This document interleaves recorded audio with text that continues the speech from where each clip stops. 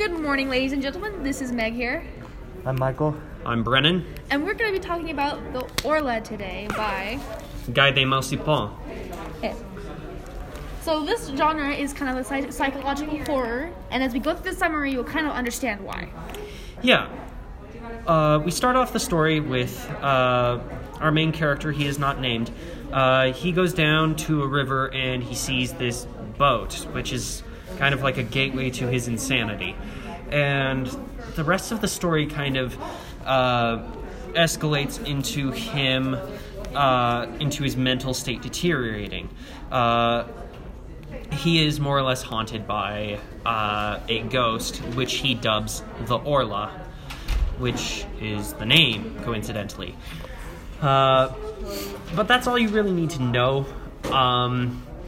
The author's purpose, their reason for writing this, Guy de Malsipon is he's an author in the naturalist movement. Naturalist texts go in the direction that the main protagonist always wastes away and dies to his own hubris. And that's very apparent in this story. No. Something really interesting that happens is this book is written in a journal format. Basically what it is, he has these dates and he just writes an entry every other day. What's really interesting is because of the way that this is written, you can tell and listen or read to his mental state as it deteriorates. Sometimes he'll write an entry every day, but sometimes it'll end up being a month later or a few weeks later. And sometimes you can tell when his mental state is really bad is when he only writes just a little bit and he's just panicked because of this, as we clarified earlier, the Horla is terrorizing him, basically. And he's not technically really a reliable source because this comes from a journal entry. We don't have any third party to be able to let us know if what he's seeing is actually happening.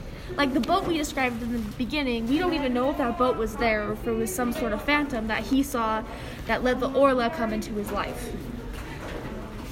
And with the journal entry style of writing, it gives a really unique first-hand sight into what the writer is thinking and feeling. It lets you see their thoughts directly.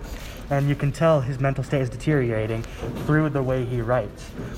Sometimes it feels a little more flowy, so like he's appreciating the smaller things in life. And sometimes it feels more desperate and drastic, like he's writing right before something comes to take him away.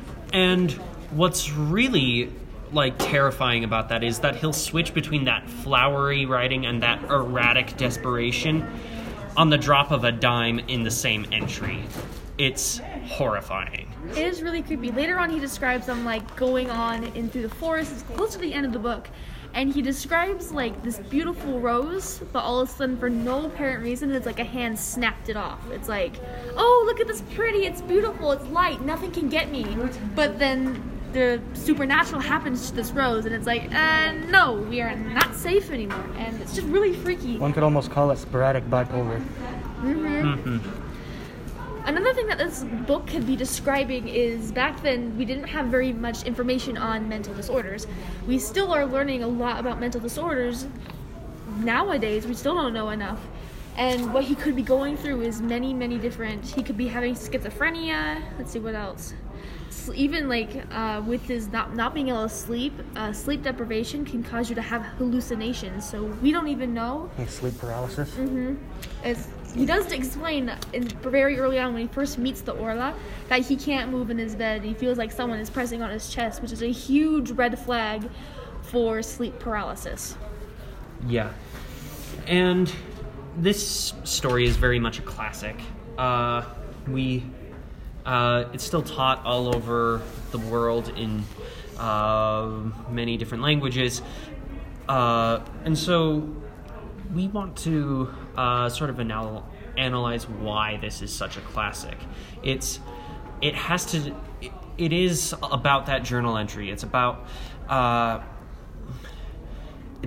it's something that we all do. We all record our thoughts. We all do it in some method or another. I know for a fact that if I were to lose my phone, one of the biggest losses would be my notes app, because I record so much there. And because it's such an intimate thing that we all do, the fact that Marcipon kind of perverts it towards showing this main character as losing his mind is just something that connects and terrifies us all. I'd say. I'd agree. I agree with you right there.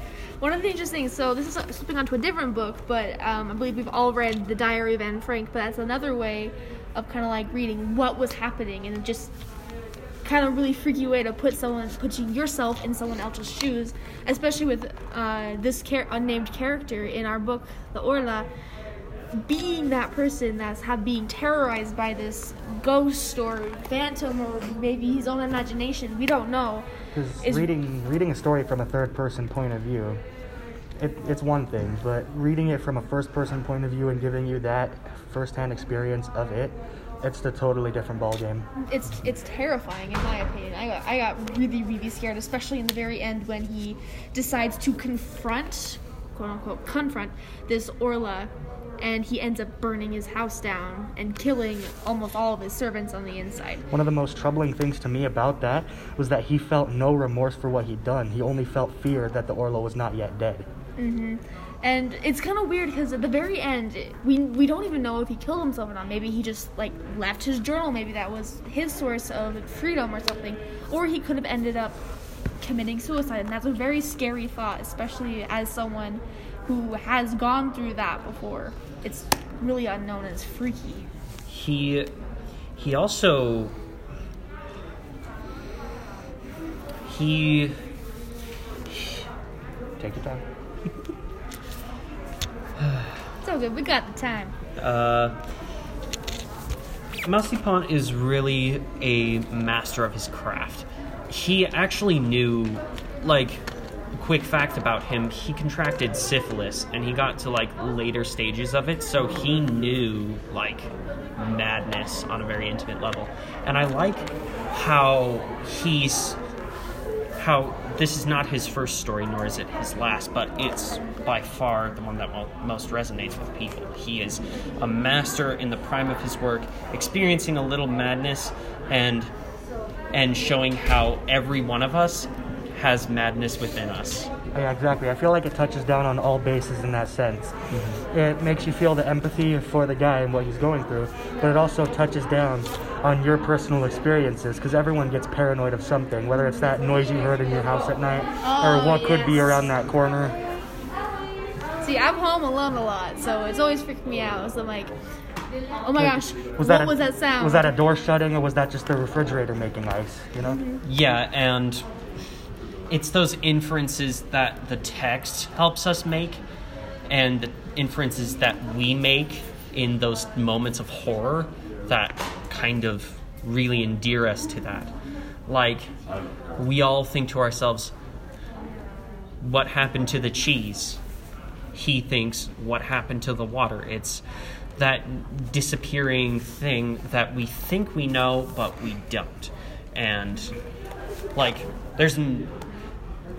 Marcipon saturates this and drives his character into madness, which is fantastic. But for those who didn't understand what was going on, so in the book, our unnamed character, what he does is he runs tests by leaving out food and drinks to see if by the morning if they disappear. That's what we were just talking about right there. Mm-hmm. And that's what I'm saying. We all have experienced my food has disappeared. Mm-hmm. That book was moved slightly from the left from where I left it. So, yeah. You can really... Guy de Marcipon? I can never pronounce it right. Marcipon. It's a very good way of spinning these stories and snaring into it. Yeah. And so I think we should end here. We've touched on most of the points that we should have.